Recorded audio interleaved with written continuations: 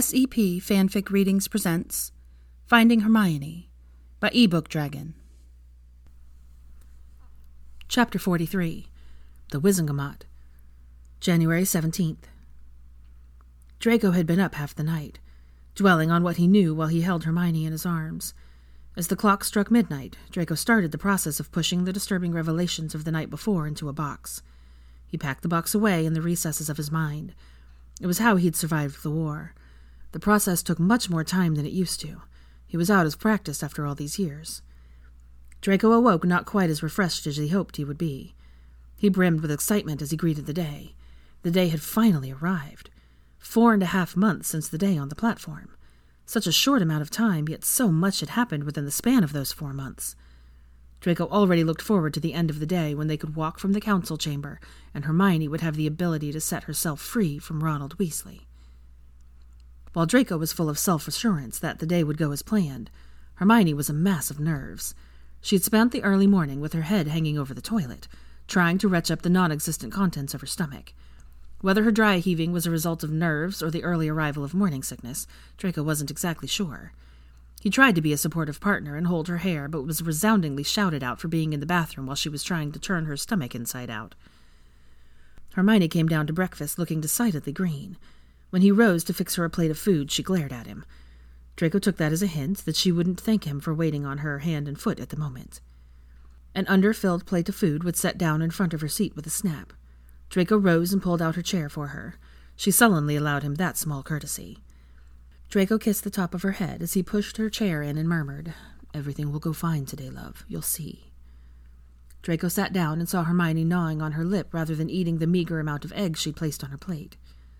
"Everyone is going to vote against me," Hermione fretted. "I just know it. This is going to be a catastrophe, and I'm going to be the laughingstock of Wizarding Britain. We're going to have to move to France. No, that won't be far enough. We'll have to move to America. That's a big place. They won't know who we are there." Well, at least she was planning on taking him with her on her panicked and disgraced flight from the country. Draco was secretly amused that she thought that they would lose today. He knew it was just nerves. He remembered being unable to eat before his first council meeting. "We're not going to have to emigrate to America, Lioness," Draco said reassuringly. "How do you know?" Hermione retorted. Draco started rattling off the names of the people they knew were going to vote with them.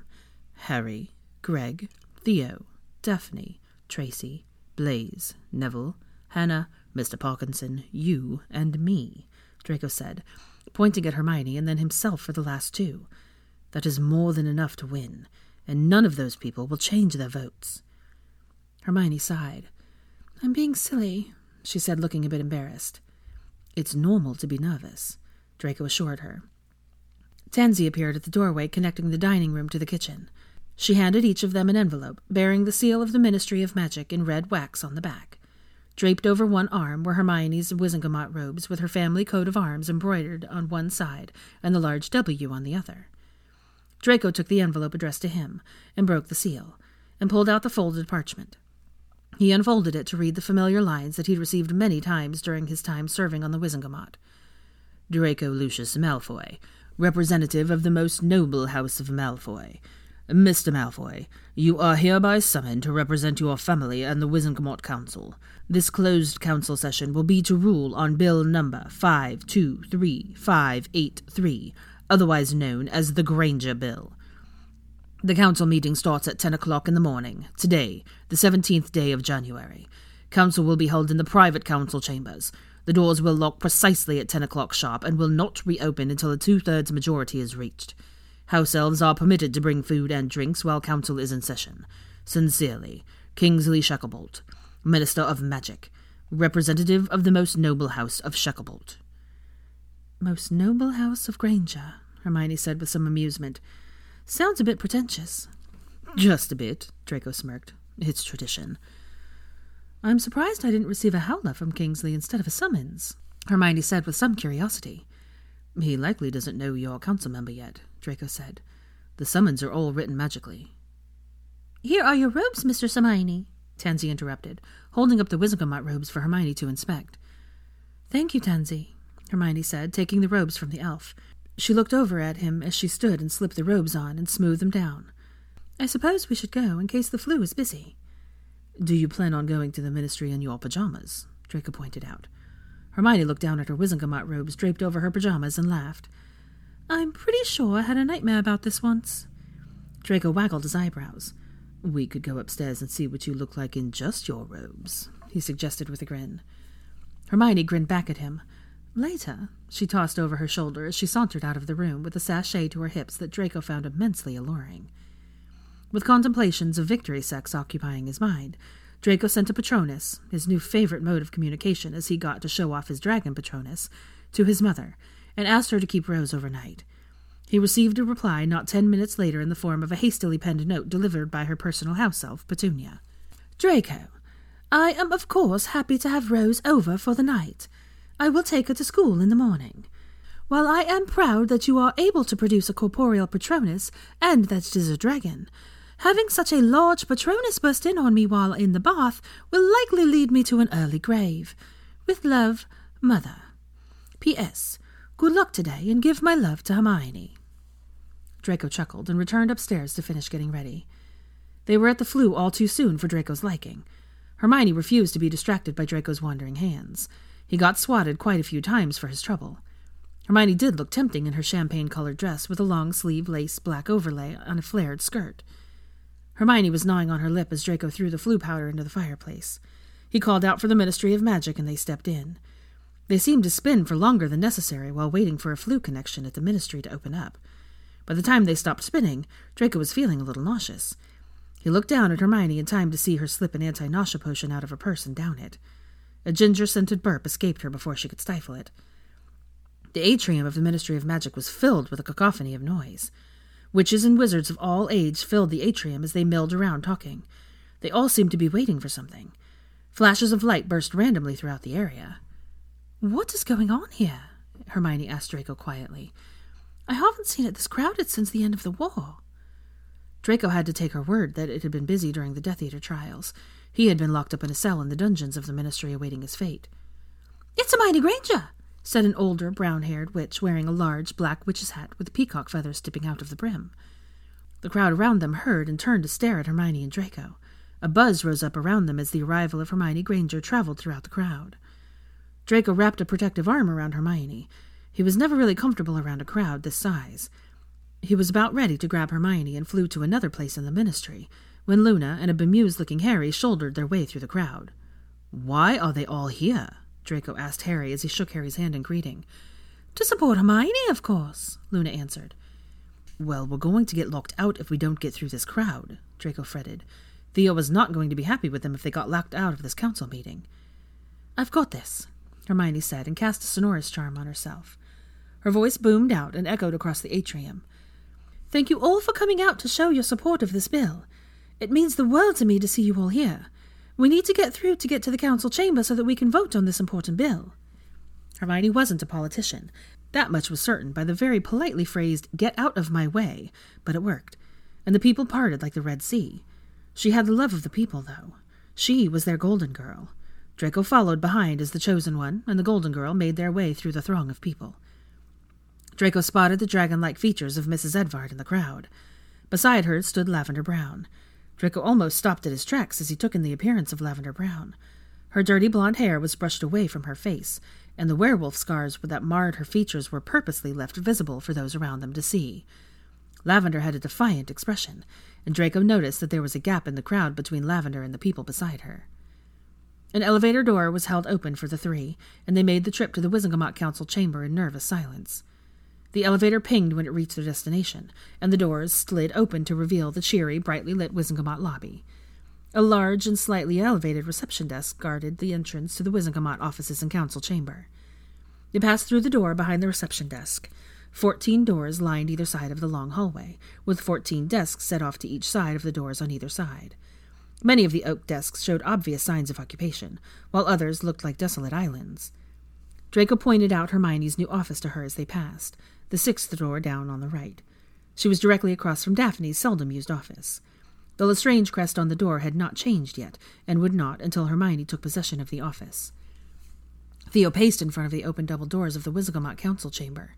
He looked up when he heard the sounds of their footsteps. He checked his watch and gestured for them to hurry. Come on, you are cutting it a little close." They sped up their pace, and all four walked into the room just as the clock hanging outside the door started chiming the hour.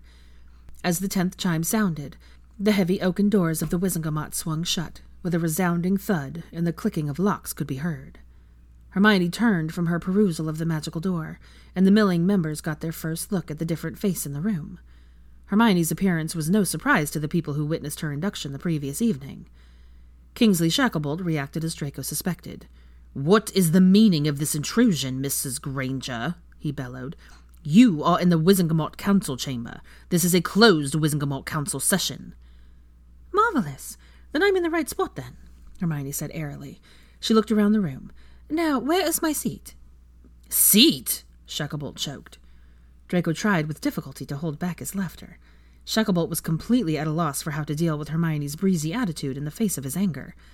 Draco heard Theo snort and tried to cover it up as a sneeze. "Yes, seat," Hermione answered with an innocent smile. "You did send me a summons."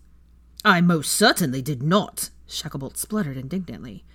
"Oh, where is it?" Hermione said as she made a show of fishing around in her purse. She pulled out the summons with a flourish and opened it deliberately. Hermione then started to read the form letter aloud. "Hermione Jean Granger, representative of the most noble house of Granger. Mrs. Granger, you are hereby summoned to represent your family on the Wizengamot Council. This closed council session will be to rule on Bill number 523583, otherwise known as the Granger Bill. The council meeting starts at 10 o'clock in the morning today, the 17th of January. Council will be held in the private council chambers. The doors will lock precisely at 10 o'clock sharp and will not reopen until 2/3 majority is reached. Households are permitted to bring food and drinks while council is in session. Sincerely, Kingsley Shacklebolt, Minister of Magic, representative of the most noble house of Shacklebolt." Hermione folded up her summons with a self-satisfied smirk. She tucked the letter back into her purse. "This is not possible!" Shacklebolt boomed. Draco rolled his eyes.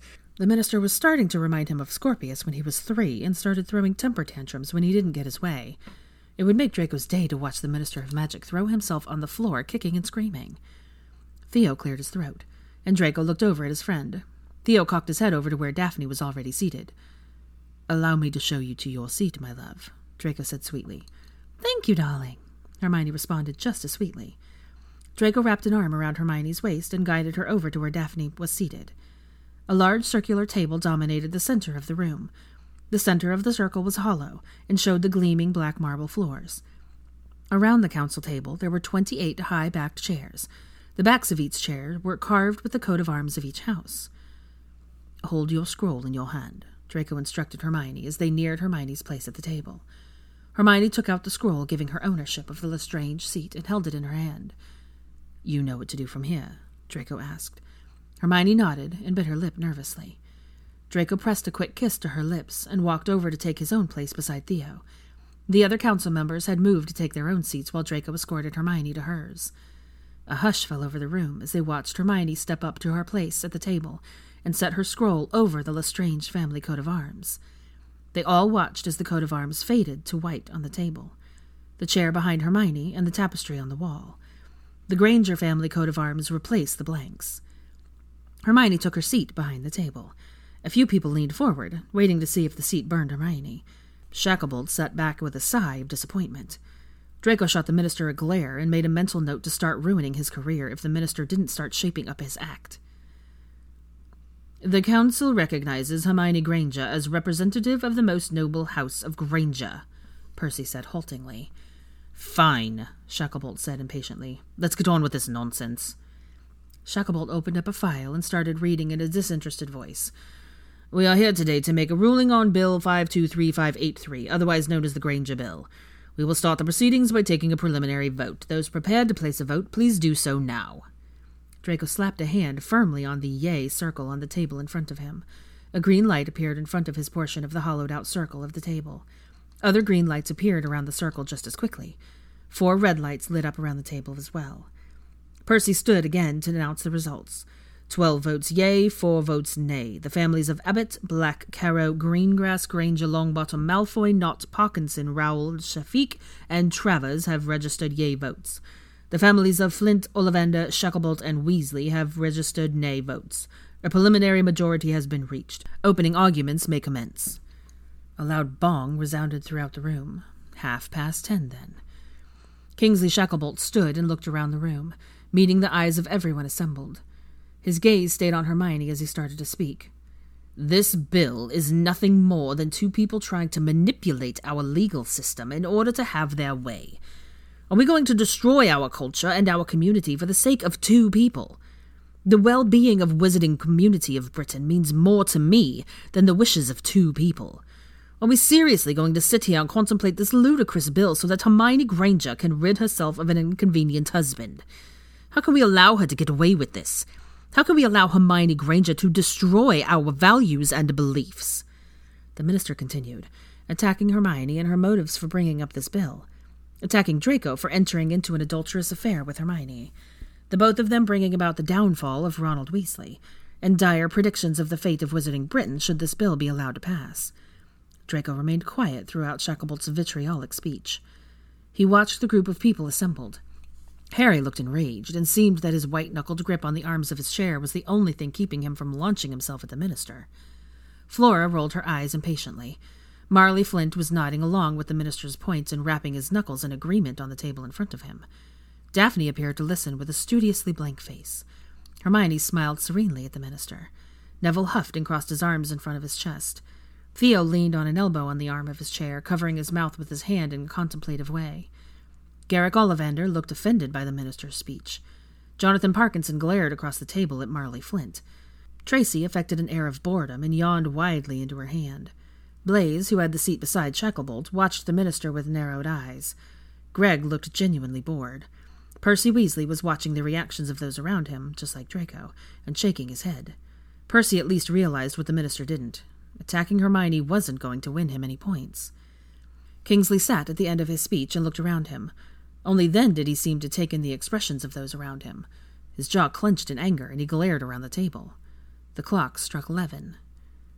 Hermione stood and brushed her fingertips across the wood of the table in front of her. Minister, you claim that this bill is merely a creation of mine and Draco's in order to force through a divorce because of our relationship. On September 26th, long before Draco and I entered into any relationship, I came to your office and pleaded with you to grant me a divorce. I told you my husband was abusing me. I offered to allow you to inspect my memories. What did you tell me, Minister? Hermione paused to allow the minister to answer. Shacklebolt stared stonily at her. You said that I was my husband's property to do with as he saw fit, Hermione continued. You, Minister, said that I, Hermione Jean Granger, war heroine, Order of Merlin First Class, was the property of my husband. Hermione pointed at the minister as she spoke. You tried to force me back to my husband, my abusive, lying, cheating husband.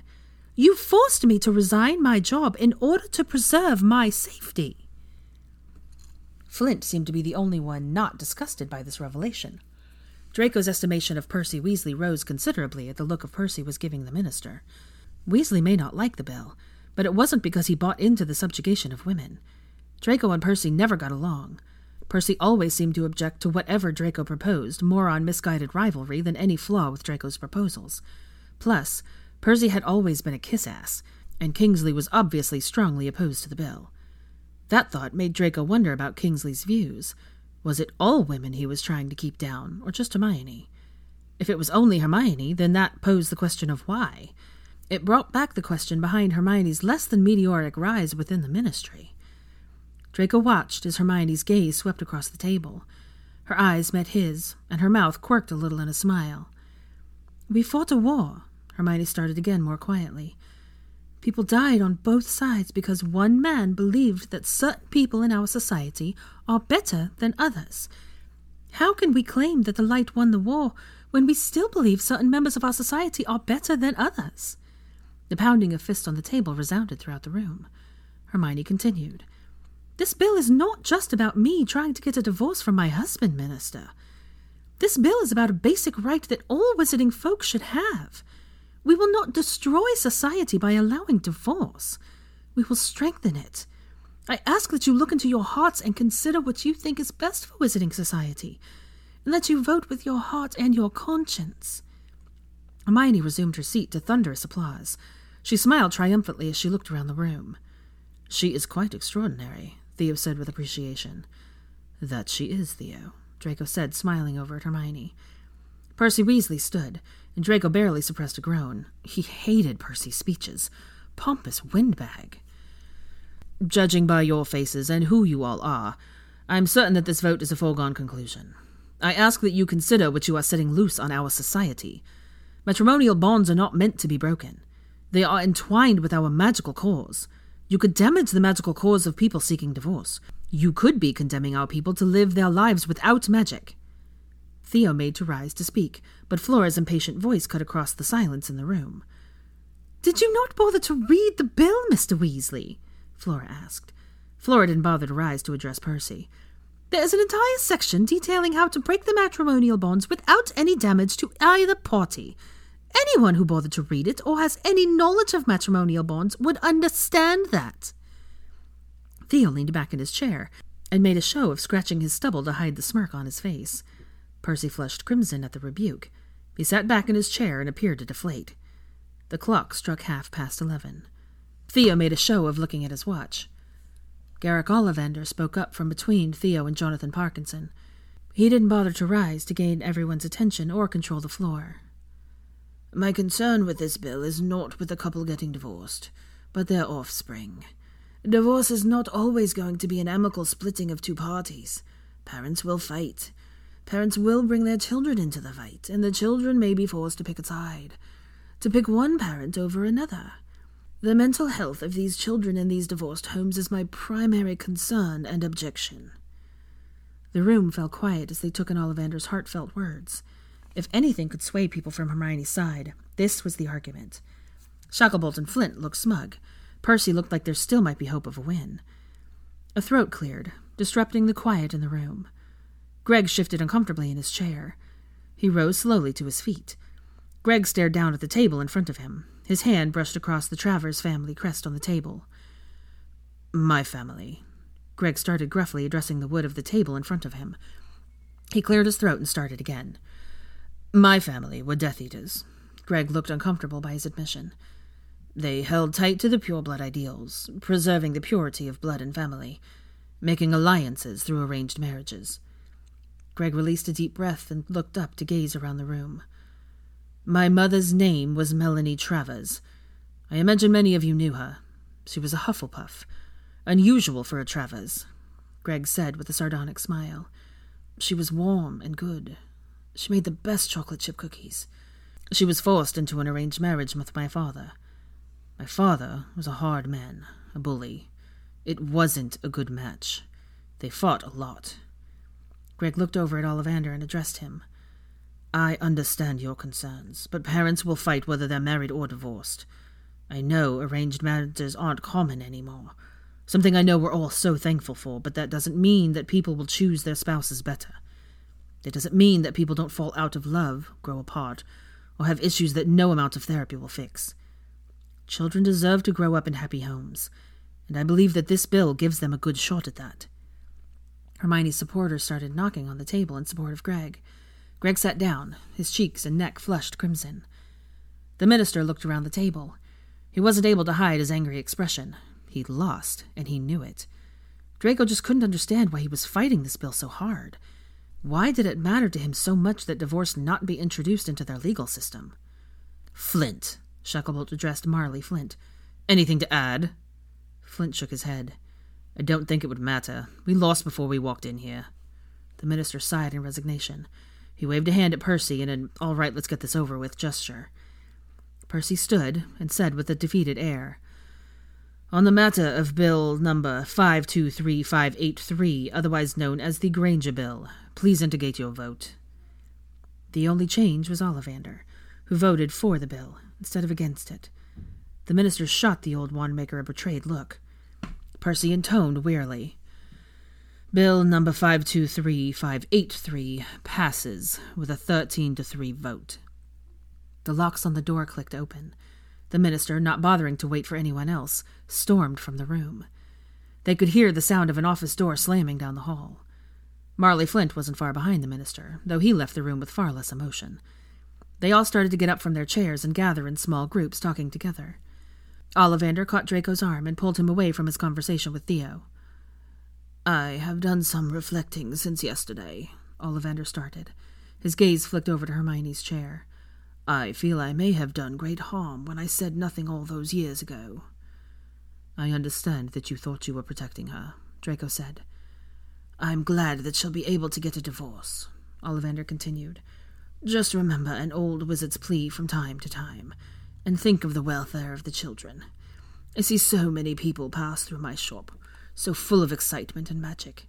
It would break my heart to see that light fade from their eyes. Draco nodded, and the old wizard shuffled his way from the room. Draco looked around for Hermione. He couldn't find her in any of the little groups around the room. Daphne caught his gaze, and her eyes flicked to the chair she was standing behind. Harry, Hannah, and Neville stood with Daphne, trying to carry on a conversation with one another, though all four looked concerned. Draco made his way quickly over to them. What's going on? He asked before he went over to Hermione. I think she's just overwhelmed, Daphne explained. Draco moved past them to stand in between Daphne and Hermione's chairs. He found Hermione sitting in a state of shock, staring blankly in front of her. Draco noticed that her hands were trembling in her lap. Draco tucked a curl behind her ear, and Hermione startled. She turned her face up to his and smiled tremulously. We won, Hermione said in disbelief. Draco grinned down at her. Was there ever any doubt? I didn't dare hope that we'd win. And then Ollivander made that speech about the mental health of the children, and I thought we'd lost for sure. Hermione stood and wrapped her arms around his waist. Draco hugged her back and kissed the top of her head. We really won, she murmured in his chest. I'm going to be free of him. The group made their way out of the Wizengamot council chamber. The doors closed softly behind them. Shouting could be heard emanating from Shacklebolt's office. Draco knew that there was a lot of work to do to prepare for the bill to become available to the majority of Wizarding Britain on the 1st of February. Those that could prove that they were in danger by staying with their spouses could be granted an immediate divorce starting now. The rest would have to wait. They had a department to set up, people to employ, and copies of the new laws made available to the lawyers. Judging by the shouting coming from behind the minister's door, he would push the workload onto them in retribution for pushing this law through. But that was a problem for another day. They had won, and Hermione would be free of Weasley, permanently and irrevocably.